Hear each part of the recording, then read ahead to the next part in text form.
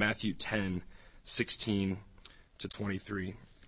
Jesus says, "Behold, I am sending you out as sheep in the midst of wolves.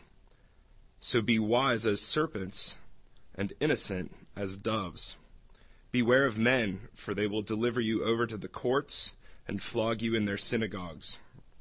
And you will be dragged before governors and kings for my sake, to bear witness before them and the Gentiles.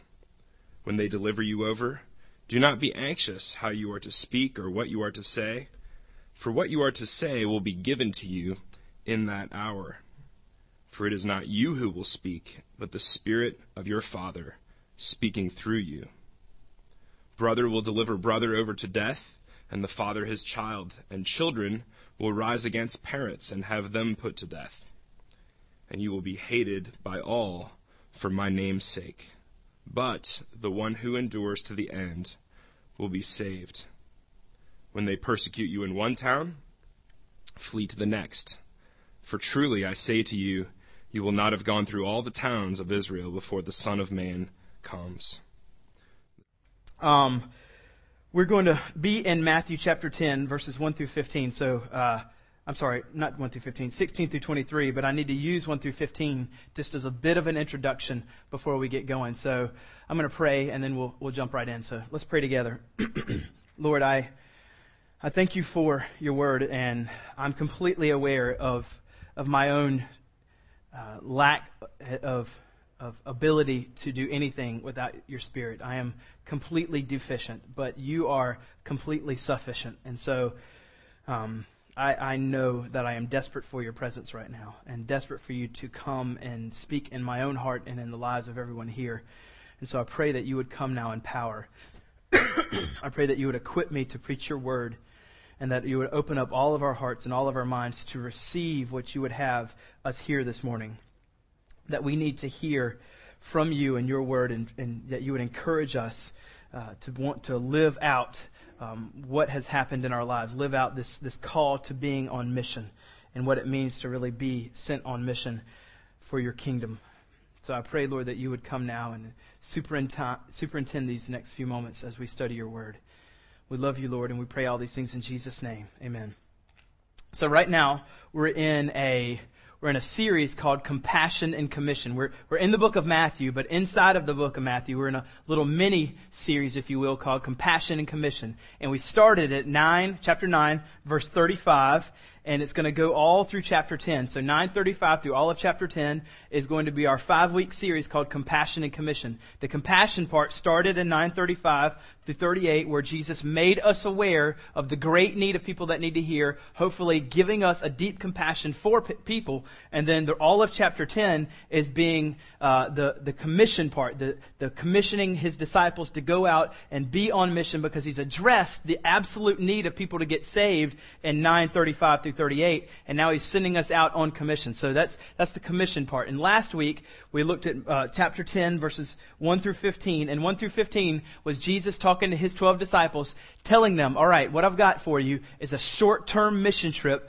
just to the people of Israel. And you can see that it's in verse 6 where he says, but go just to the lost sheep of the house of Israel. He's telling them, I want you to do this short-term mission trip just to the people of Israel. And so for us, when we looked at 1 through 15, we pulled some principles out of this short-term mission trip that Jesus is putting his 12 disciples on, and that there's 3 kind of stages of being called into being a missionary. The first thing we see there in verse 1 is that he calls them. He calls those 12 disciples to come and join this mission. And then the next part in verse 1, he gives them authority. In other words, after he calls them and says, I've got something I want you to do, he gives them authority. And we know that authority has been this major highlight that has been happening in chapters 8 and 9, where Matthew and over in chapters 8 and 9 is wanting us to see this amazing authority that Jesus has. And now in chapter 10, Jesus gives them his same authority, and they're able to do the exact same things that we see that he was doing. And so he commissions them, if you will. That was the second stage. He calls them, he gives them authority or commissions them. And then we see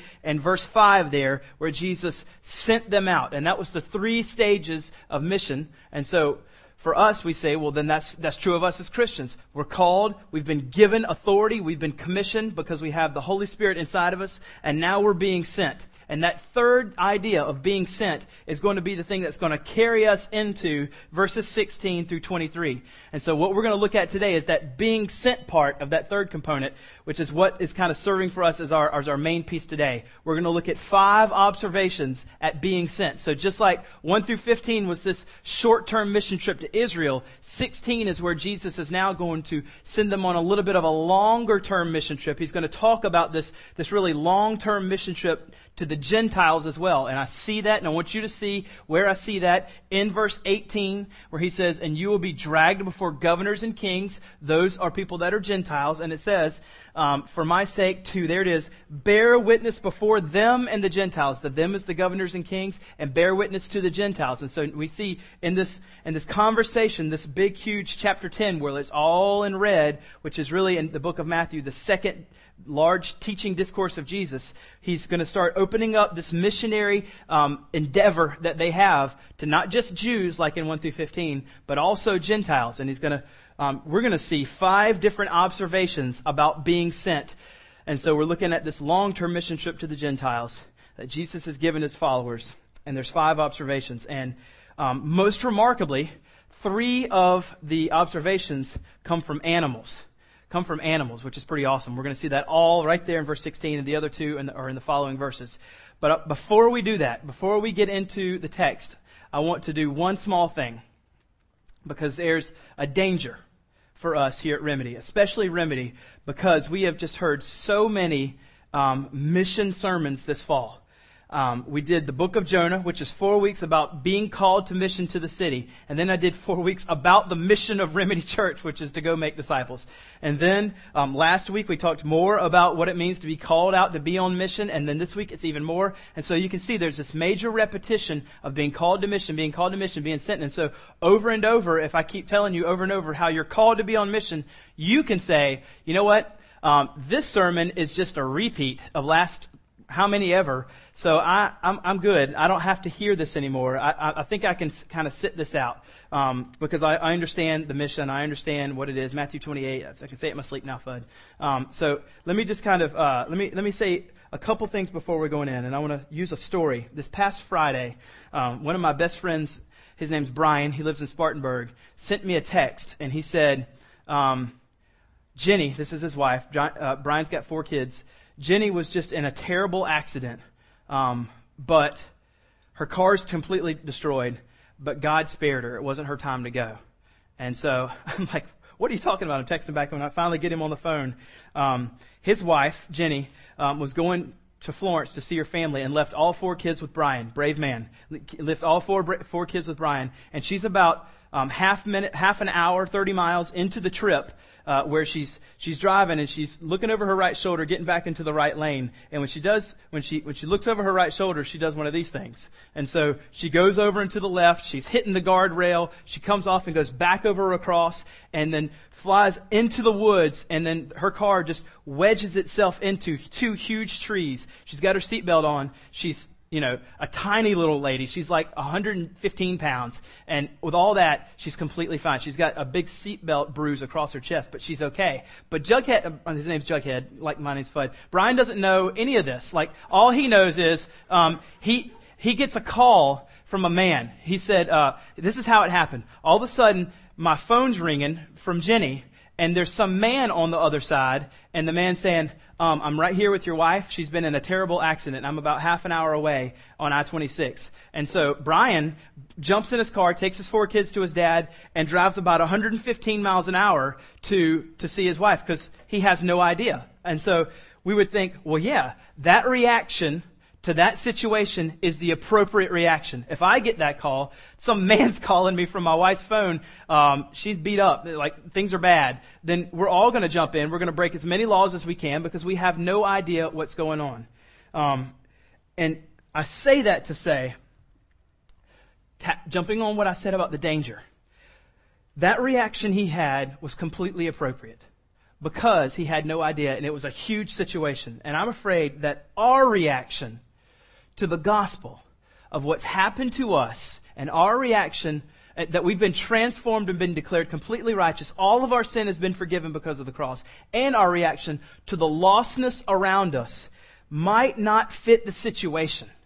We might not be reacting the same way Brian was, with absolute resolution. I've got to do something now. I'm driving 115 miles an hour down the interstate.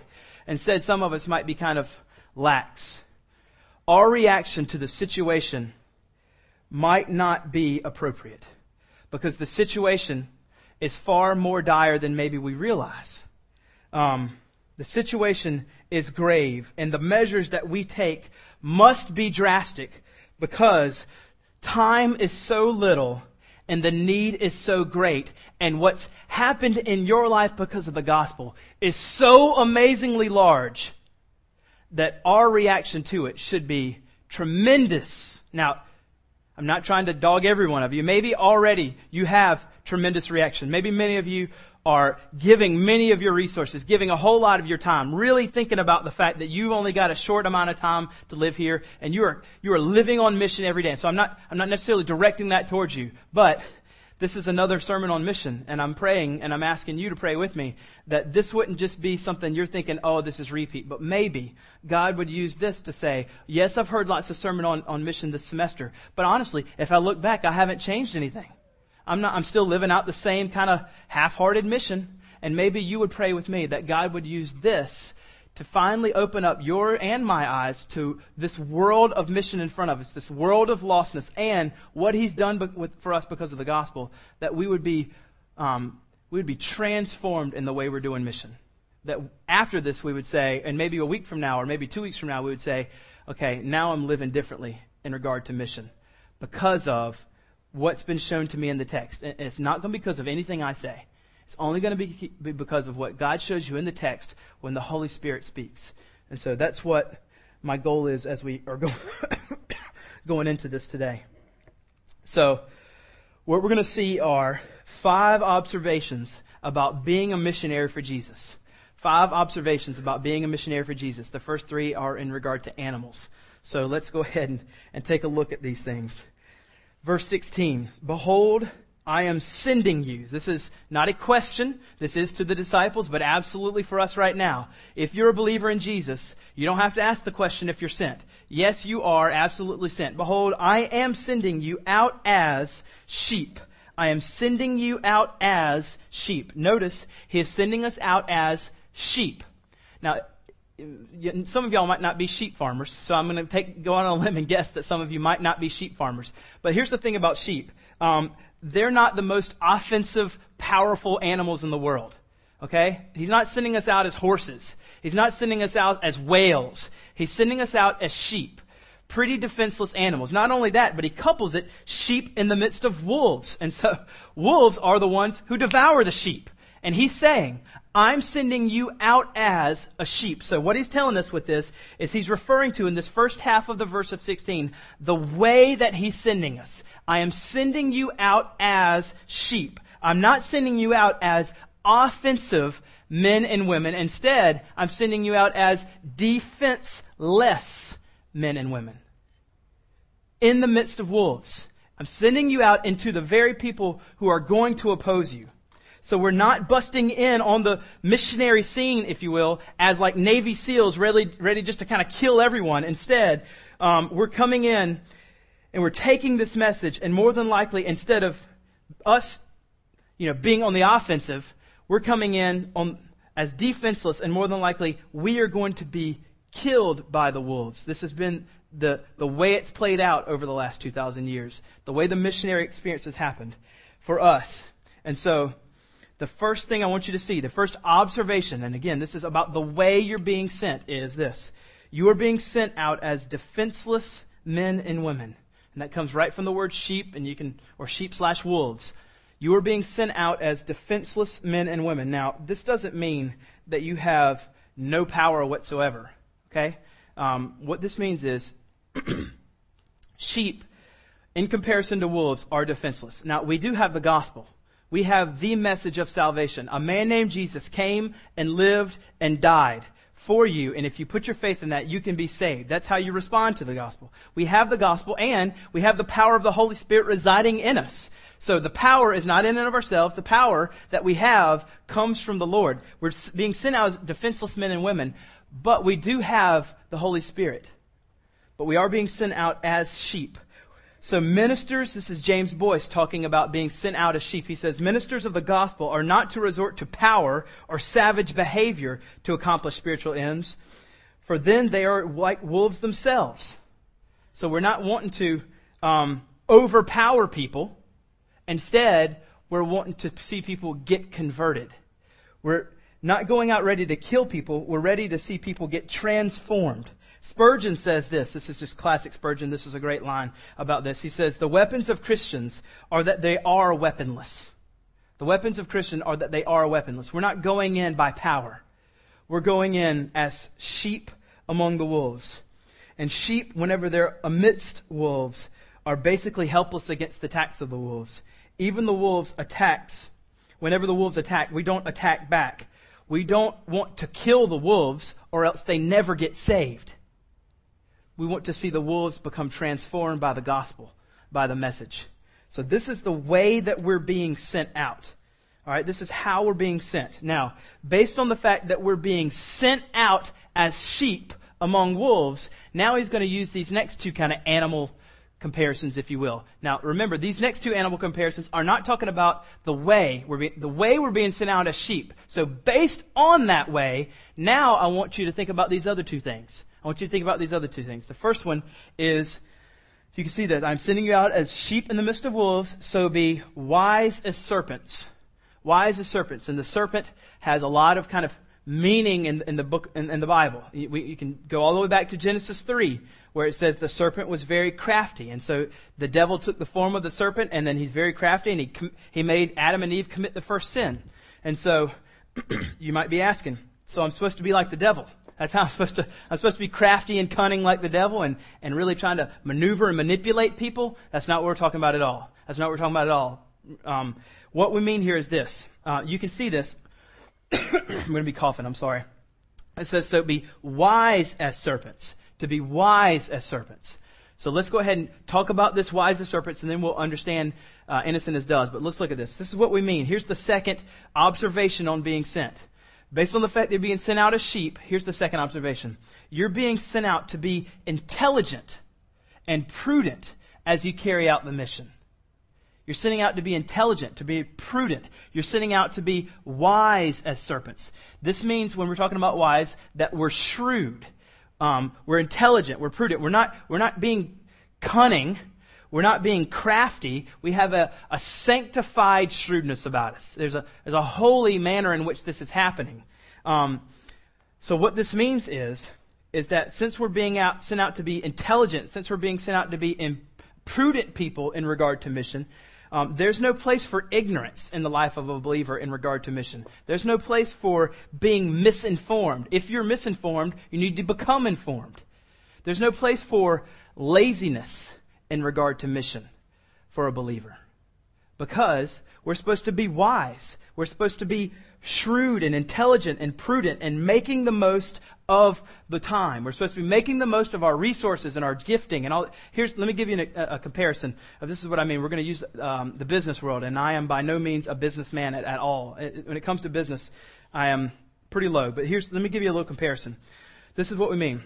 If a man is a businessman, that is a shrewd businessman, he goes into a city and he surveys the city. And as he surveys the city, if he's wanting to make a profit, when he surveys the city, he thinks of the need of when he surveys, he goes, what's one of the needs here in the city? Oh, the need in the city is need X. I see that this is the need. So therefore, I'm going to create product Y that meets the needs of X. And all the people are going to see this great product that I've made that serves their need. And what I'm going to do is when I go there, I'm going to create this product. I'm going to sell this product. I'm going to sell as many as I possibly can, make as many as I possibly can. And when I do that, all the people are going to buy it and I'm going to make a large profit, a large sum of money. That would be a shrewd businessman. All right? So in the exact same way, for us, who are equipped with the gospel. Gospel ministers, if we are to be shrewd gospel bearers, That means we go to a city. We see the need in the city. We actually have to go there. We see the need in the city. We think to ourselves, I'm going to set up a real, strategic, intentional plan to share the gospel in a manner so that the most people can hear this. I'm going to be a good steward of my short time. I'm going to be a good steward of my small amount of resources. I'm going to be a good steward of maybe my low gifting, but I'm going to use all my resources as much as I can because I'm hoping to bring salvation to as many people as possible. I'm not going to manipulate people. I'm not going to be cunning and crafty, but I am going to be shrewd. Sanctified, shrewd gospel bearer who wants to come in here and hit as many people as I can, have as wide possibility as I can to see many people. We're not, as Christians, we're not saying, you know what, I hope that whenever I share the gospel with this amount of people, I hope I have the smallest impact possible. That would be awesome. God would be really pleased if I can just have the tiniest impact on this large group of people. No one says that. We say, I want to have the largest, I want to have a huge impact on this city or this school or this dorm room or this house. We want to have the largest impact possible. And so, just like a man stands to try to make a huge profit if he's a businessman, we as Christians want to strive to have a huge gospel impact for our city. So, what that means is we are to launch out in an all-out evangelistic strategy. You are, if you're going to be sent to be intelligent and prudent as you can in the mission, you are not to, as a Christian, kind of meander around life and hope just massive salvation kind of falls in your lap and you happen into it and you say, oh, now I can tell you all about Jesus. That's not how it works usually. Usually what he wants, God is asking for us when he's telling us to be intelligent and prudent, is to see where's the need and how can I, as a gospel bearer and someone who is a good steward of what God has given me, develop some kind of strategy, some kind of plan, something. There's no room for laziness in the life of a believer not to set up anything. Believers need to have some kind of strategy. And that's what we're saying here. Evangelistic laziness has no home in this verse. Plans should be made. Plans should be carried out. This isn't a verse that just says salvation is just going to kind of fall in my lap to my friends. So what we're saying here is that we are being wise with our short amount of time, wise with our resources, and wise with our gifting, and we're wanting to maximize that. We want to be as shrewd as possible with it so we can see as many people meet Jesus as possible. Now, you need to know that doesn't mean that as many people might meet Jesus as you want. It still might mean that you're in tough soil and very few people meet Jesus. But if that's the case, that's the case. But you're still supposed to be as intelligent and as prudent as you can. Try to reach as many as you can and develop a plan that will have great impact. That is what honors God. And leave the results up to God. Now, if you don't like the idea of told to be shrewd and the word serpent, if you don't like those two comparisons, Jesus, the masterful teacher that he is, might see that coming in the lives of us who are thinking, wait a second, those are kind of, those aren't great words to use. I'm thinking those are a little bit shaky words. Well, he sees that, and so he couples wise as serpents or shrewd as serpents, and where all our minds might go to Genesis 3, with the second one, which is innocent as doves. Innocent as doves. Jesus immediately couples holiness with this sanctified shrewdness. Just if there's any kind of question whatsoever in the way I'm supposed to be carrying this out. So, maybe I can manipulate. Maybe I can do anything I can to try to see people get saved. Well, no, because there's got to be, coupled with your shrewdness, an absolute holiness about you as you do it. And so we see that in the second part, which is innocent as doves. Innocent as doves. So in our vigilance to make converts, to be shrewd, if you will, to be wise as serpents, always it's to be done with the utmost holiness, which is our third observation in regard to being a missionary for Jesus.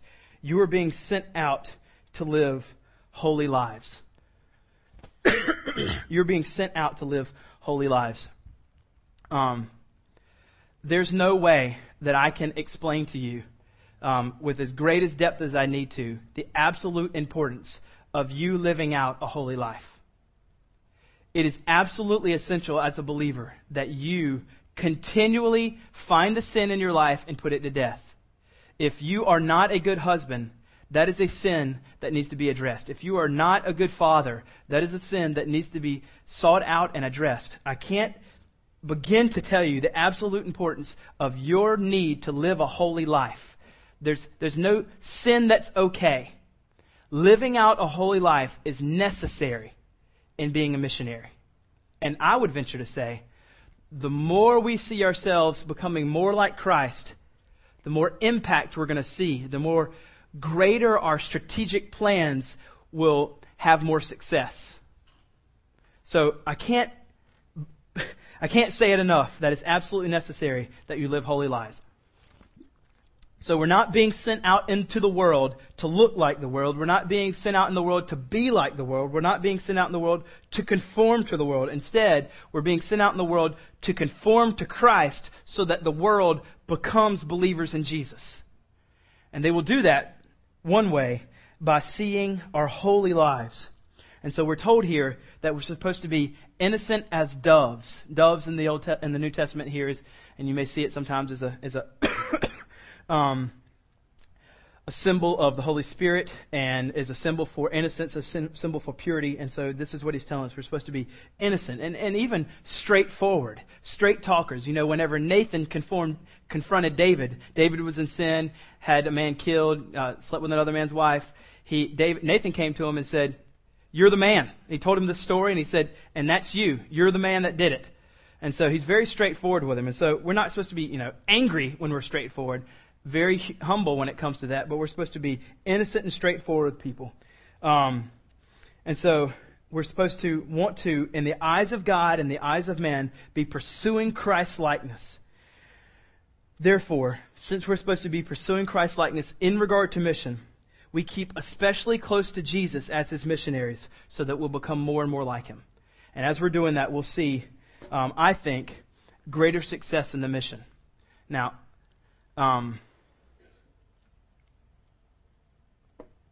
there's still some of us whose lot in regard to mission is tough soil. Meaning, we have a strategy and we pursue holiness, and it's just tough. D.A. Carson writes about this sometimes in regard to his father. He says, D.A. Carson, his father was a pastor, and D.A. Carson just looks up to his dad. He was a pastor in Canada, some 50 years ago or so, and D.A. Carson, he writes, "I still remember seeing the agonizing of my dad with this small, tiny church being so faithful, and as far as I knew as a son, being so faithful and being a pursuer of Christ, and yet the soil was so hard, he just saw very little gospel impact." But sometimes the results aren't what we think, because, and I'm not trying to put D.A. Carson on some pedestal, but this man's son is D.A. Carson, who's written more volumes in his life about Jesus and encouraged the church than we'll ever, maybe more than we'll even read. He's written that much. I mean, he has written a ton. So maybe sometimes the results aren't necessarily, my point is that the results aren't necessarily things we see right away. But they're like, that's weird. There's a fly flying around me. I'm not like crazy up here. So that's the idea. And that was the third thing, is about being sent on mission. All right, so now we're going to jump into verse 17, and 17 and on will bring us into our fourth one. But let's look at 17. It says, "Beware of men." And this men, more than likely in the context that we're in, are people who are Jewish, because it keeps going. It says, "For they will deliver you over to courts and flog you in their synagogues." And if they're going to be doing things in the synagogues, more than likely the Jewish people are going to be doing the things in synagogues. So it says, "Beware of men, for they will deliver you over to courts." So they're going to tell lies about you, and they're going to throw you into circumstances where you're going to be adjudicated. And then it says they're going to flog you. This word flog is not like a beat down. It's not like kind of mob violence. Instead, the way this translates, it's flog, is not just some kind of, flash mob kind of deal. Instead, this is a judicial action. You've been found guilty, probably not truthfully, but found guilty, and therefore your punishment is they're going to bring you out here and they're just going to flog you. They're just going to beat you. So the idea of this flogging is because you've been, found guilty in some regard of being on mission for Christ. And then he says this in 18, it says, "You'll be dragged before governors and kings for my sake." And everything we do should be for Christ's sake always, for His glory. You'll be dragged before governors and kings for my sake. And then it says right here, to bear witness before them, that's the governors and kings, and the Gentiles. And so now we can see, again, this missionary experience widening to the Gentiles. But we can also see that we are being called, just like these early Christians, to bear witness. This is an important thing that we as Christians, when opposition comes, know that when opposition comes, we need to bear witness for Christ. Now, we're going to see, I know, down in 23, that he tells them to flee. So when some opposition comes, we need to have the power of the Spirit inside of us, giving us, sorry, it's time to get out of here. It's time to flee. But we still need to give the message. We need to bear witness before our governors and kings. I don't know who your governors and kings are. They might be your roommates. They might be your parents. They might be your co-workers. I don't know who your governors and kings are in your life. But we are told that we need to bear witness to these people whenever they're in front of us and they're asking us about Christ. And then we're kind of building up. If you're like me, we're going to start feeling a little bit anxious, okay? We're thinking, I'm being sent out as sheep, which means I'm defenseless, to wolves who like to kill sheep. I'm being told to be wise and innocent, so I have to devise this plan. I'm not even good at planning anything. I don't even plan my wardrobe well. Not only that, I'm also being told that I have to be innocent or holy or just like Christ. And man, I stink at holiness. I pursue Christ's likeness kind of okay. And then after that, I'm told that men are going to deliver me over and judicially hand down sentences that are going to flog me. That doesn't sound good either. And then also, I'm going to have to bear witness before, it sounds like pretty important people, governors, kings, and expanding out to a lot of people. I'm starting to get anxious. My hands are starting to sweat. I'm getting a little bit nervous. What the world? I don't even know what I'm going to say. Now, we're going into verse 19, and there's a fourth thing about being sent, which is a great promise that God gives us. A great promise. And so we don't want to miss this promise. Look at verse 19 and 20. It says, when that subject there, they, is an ambiguous they. It's it's intentionally not telling us who the they are. It's kings, it's Gentiles, it's men, it's people. It's a vague they. They deliver you, or some of your versions might say arrest you. Deliver you is a little bit better, but arrest you or deliver you over. And he tells us, because he knows we're going to be anxious, do not be anxious. All right? Okay, why? Here's the promise. Look at this. Don't be anxious how you are to speak or what you are to say. That's good news, because I'd be freaking out. I wouldn't know what to say. I'd get tongue-tied. And look what he says. For what you are to say will be given to you in that hour. If you're freaking out and have no idea how to know what you're supposed to do, this is a good promise for you. For those of you that are scared to death to share the gospel with people when opposition is in your face, you don't know what you're going to say. This is a promise from the Holy Spirit. Look what it says. For it is not you who speak, but the Spirit of your Father speaking through you. Matthew is not the kind of gospel writer that mentions the Spirit very much like Luke. And here he does mention the Spirit, which kind of brings even more power to the promise, where he's telling us, you don't know what you're going to have to say, but the Spirit is going to speak through you at this time. So here's our fourth observation about being sent on mission. It's this. As you are sent on mission, you have a promise that the Holy Spirit will give you what you need to say. It doesn't say need, but you can just put the word need in there. What you need to say. He will tell you. And it says in verse 19, when they deliver you. So almost as if to say, it's not going to be fair. It's not always going to be just around. You can expect that. But the promise is that you can have a surety that because the Holy Spirit, I don't know if a surety is a word, but if the Holy Spirit is in you, assurance that if the Holy Spirit is in you, that you will know what to say.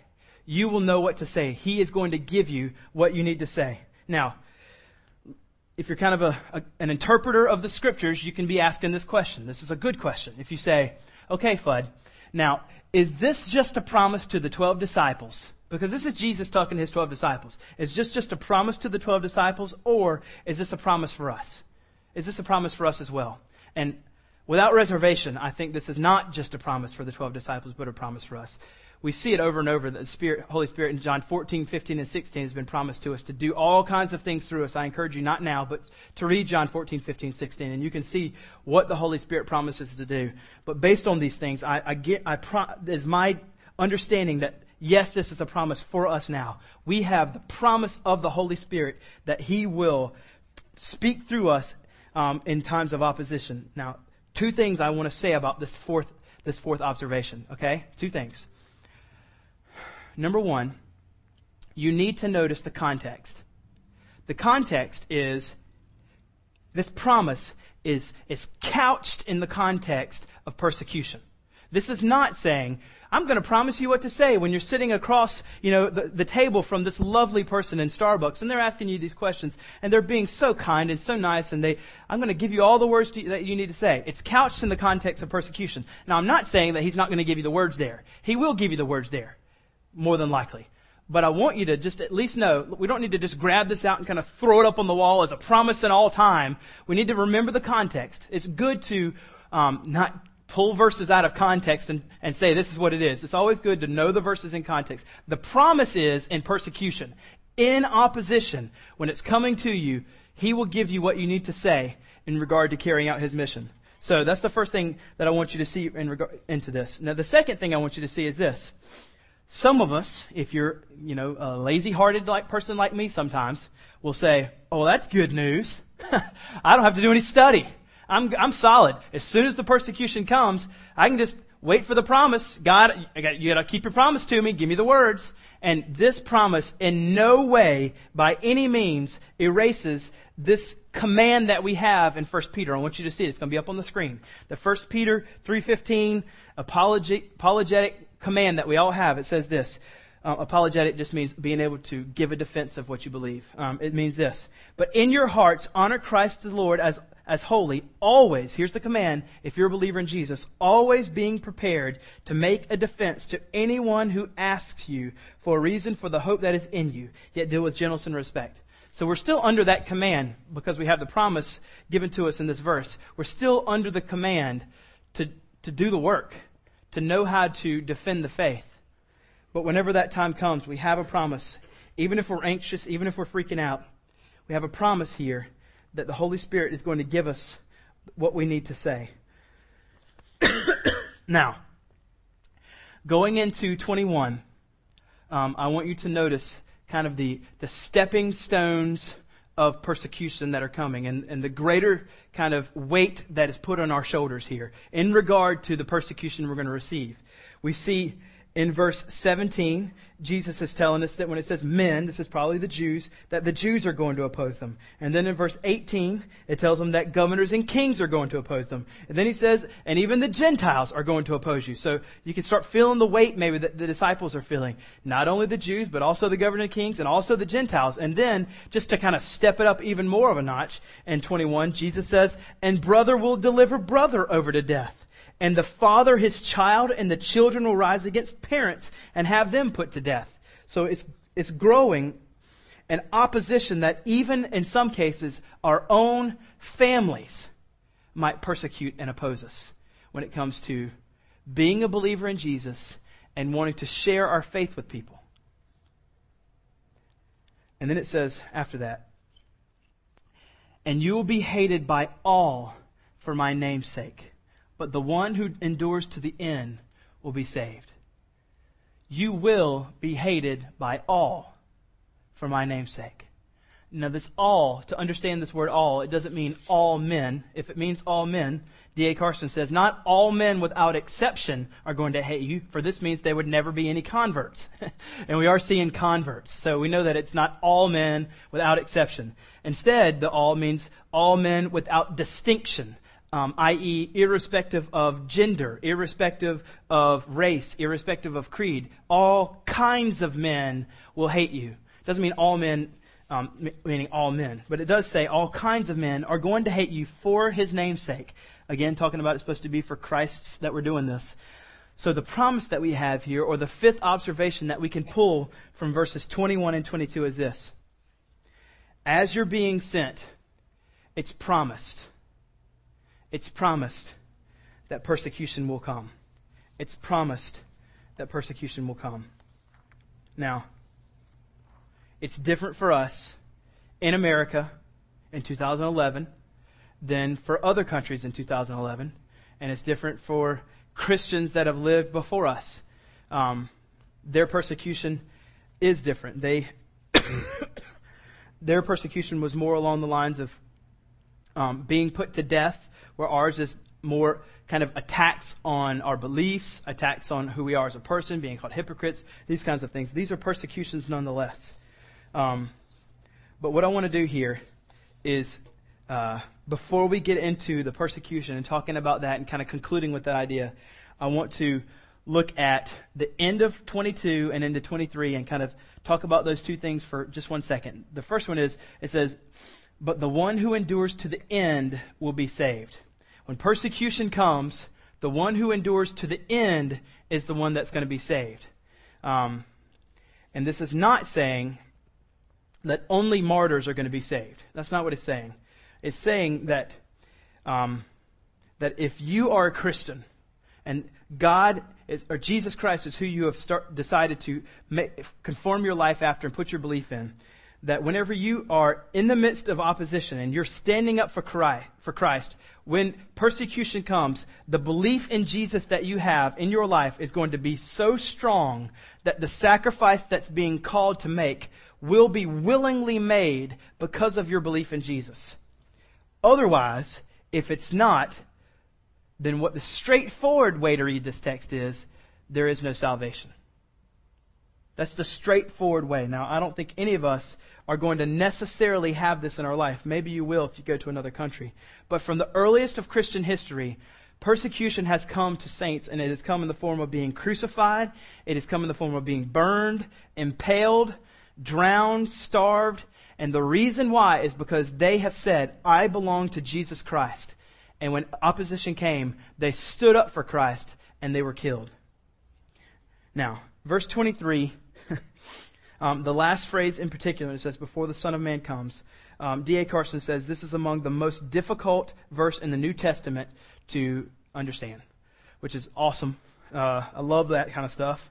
But basically, and it says this, when they persecute you, now he's talking to his disciples, when they persecute you in one town, whenever it comes so difficult, he tells them that it's time to flee to the next. So when you've shared the gospel, they oppose you. When it becomes so difficult, it's better that the way that other people are going to hear about Jesus is that you are breathing. And so they're not going to hear about Jesus from you if you can't talk. So it's better that you would flee and go to the next place, stay alive, and continually sharing the gospel. Now, this is only going to be known, whether it's your time to stay or go, by the Spirit in you. I can't begin to venture to say, because I've never even been put in the situation, if a guy tries to stay, that he was disobedient, or if a guy flees, that he's disobedient. I believe the Holy Spirit leads us. But in this text, he's telling them, when they persecute you in one town, flee to the next, for truly I say to you, you will not have gone through all the towns of Israel before the Son of Man comes. You won't have gone through all these towns in Israel, in this region, until I come. And there's three ways to understand this. People say it's this coming is the resurrection. Before I go to the cross and I come back, you wouldn't have done it all. Some people say, no, it wasn't the resurrection. It was 70 AD when Jesus, by the Spirit, came and declared judgment on Israel and destroyed the temple. And so really he's saying, by 70 AD, you won't have gone through all the towns in Israel until I come and pronounce judgment. And some people say, no, you won't have gone through all the towns of Israel before the second coming, before I come. Which all of those have problems. But really, the most important thing is this. The principle that's being lifted out is, you don't have time to do as much as you possibly want until I come. Therefore, if that's the case, fast forward to us, we don't have a whole lot of time.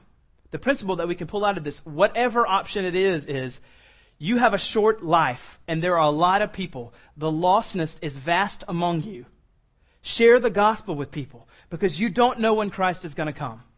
You don't know when he's going to come. So, jumping back over to point 2, be prudent, be intelligent, be shrewd, make a plan. Don't be an evangelistic, lazy person and have nothing to do with evangelism. Make a plan. Grab other people and say, hey, we're supposed to make a plan. I can't do it all on my own. Let's me and you partner with our life together. Maybe that's your spouse. A good idea if it is. But maybe you have some other friends as well that you want to make a plan with, short-term or long-term with. The point is to make a plan because persecution is going to come. Let's jump back over to this 5th one. And it says that the fifth observation that we can make in regard to living out mission is that we are promised persecution will come. Let me read a text to you from 2 Timothy. It says this, 2 Timothy 3:12. It'll be on the screen here. It says, "Indeed, all who desire to live a godly life in Christ Jesus will be persecuted." And so if we're wondering if that fifth observation is absolutely true, is it absolutely true that I'm promised persecution? Yes, it is. Because all who want to live a godly life, who want to live a life innocent as doves, Christ-likeness, they will be persecuted. What does this persecution look like for us? What does it look like for us? It's going to be different. It's going to be drastically different. For some of you, it might be real physical persecution. For some of you, for most of us, maybe it won't be. But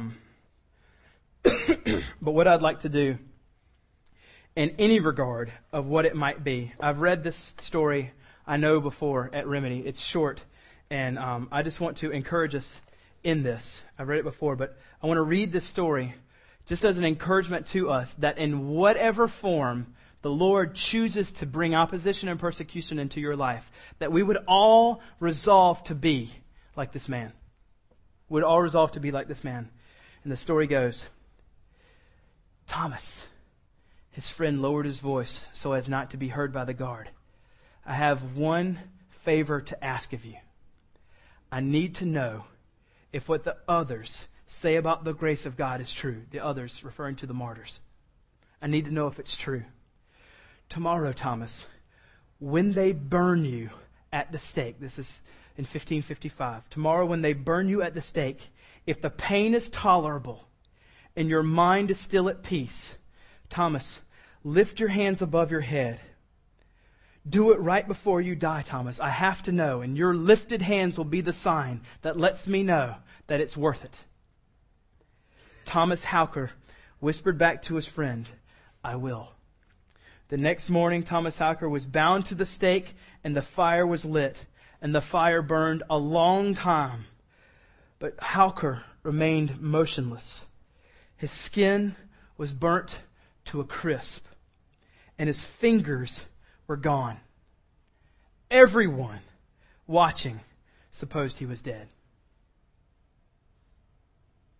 Suddenly, miraculously, Hauker lifted his hands, still on fire, over his head for his friend. And not only did he lift them, he lifted them over his head. He reached up to the living God, and with great rejoicing, he clapped them together 3 times for his friend. And the people that were there broke out in shouts of praise and applause. And Hauker's friend had his answer.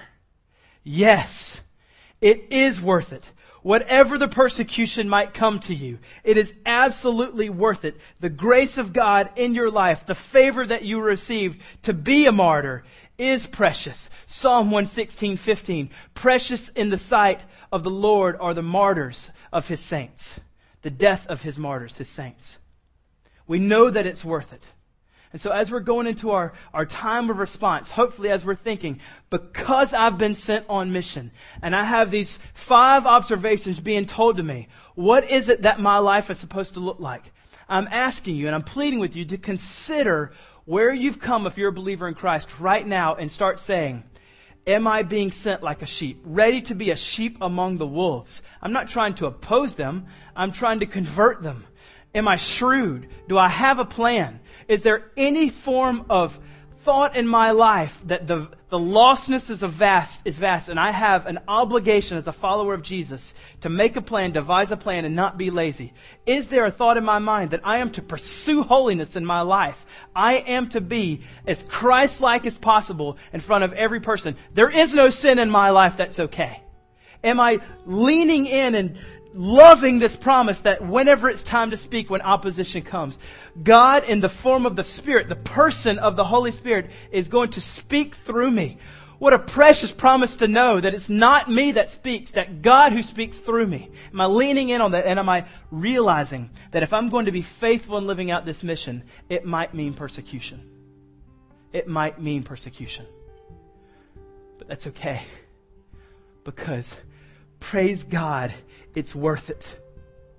He is more precious than anything. The fact that the gospel has declared a wretched sinner like me righteous. I'm going to do it. Where are you? And I would just ask, in this time of reflection where we sing, think about where you are. Here's the deal.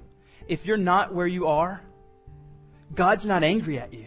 If you're in Christ, there is therefore now no condemnation for those who are in Christ Jesus. For the law of sin and death has transformed us. It has been paid for by Jesus. It's all gone, and He has declared you righteous before Him in Christ. All you need to do is say, okay, then it's time for me to make a plan. I have a short amount of life, a short amount of resources, and a short amount of gifting, a small amount of gifting, and I'm going to use this to hit as many people as possible as I can. And let's just pray through that over this time. And ask yourself, where can you change? Ask yourself where you can become more holy. Lean in on this promise. I want you to think through these things as we respond. And then, when the Lord leads, just worship Him for these great things He's declared already in your life about the gospel. Praise Him that you are holy because of the gospel. Praise Him that you have the capacity to become more Christ-like because of the Spirit in you. Praise Him that you have a promise that when opposition comes and you don't know what to say, the Holy Spirit will tell you what to say. These are all great reasons to worship Jesus. Let's pray. Jesus, you are so kind to us. I am the first to declare I am a sinner in desperate need. Thank you for the good news that you came and lived and died in my place. And I thank you that you put it within me to respond to the gospel, the good news that you came and died in my place, and I've received eternal life. And based on that, Lord, and based on what you've done in my life and the lostness around me, I don't want to forsake any more days.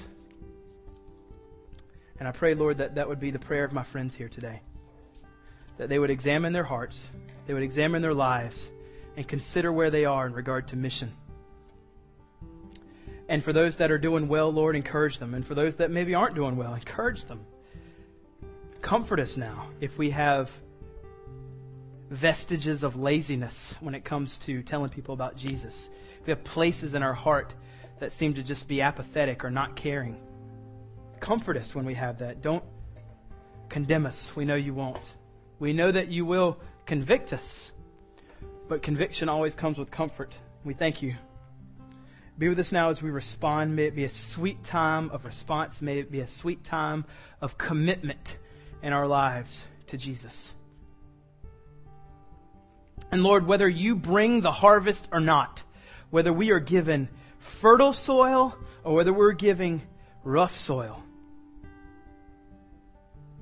may we live lives for your name's sake and be absolutely satisfied with the results.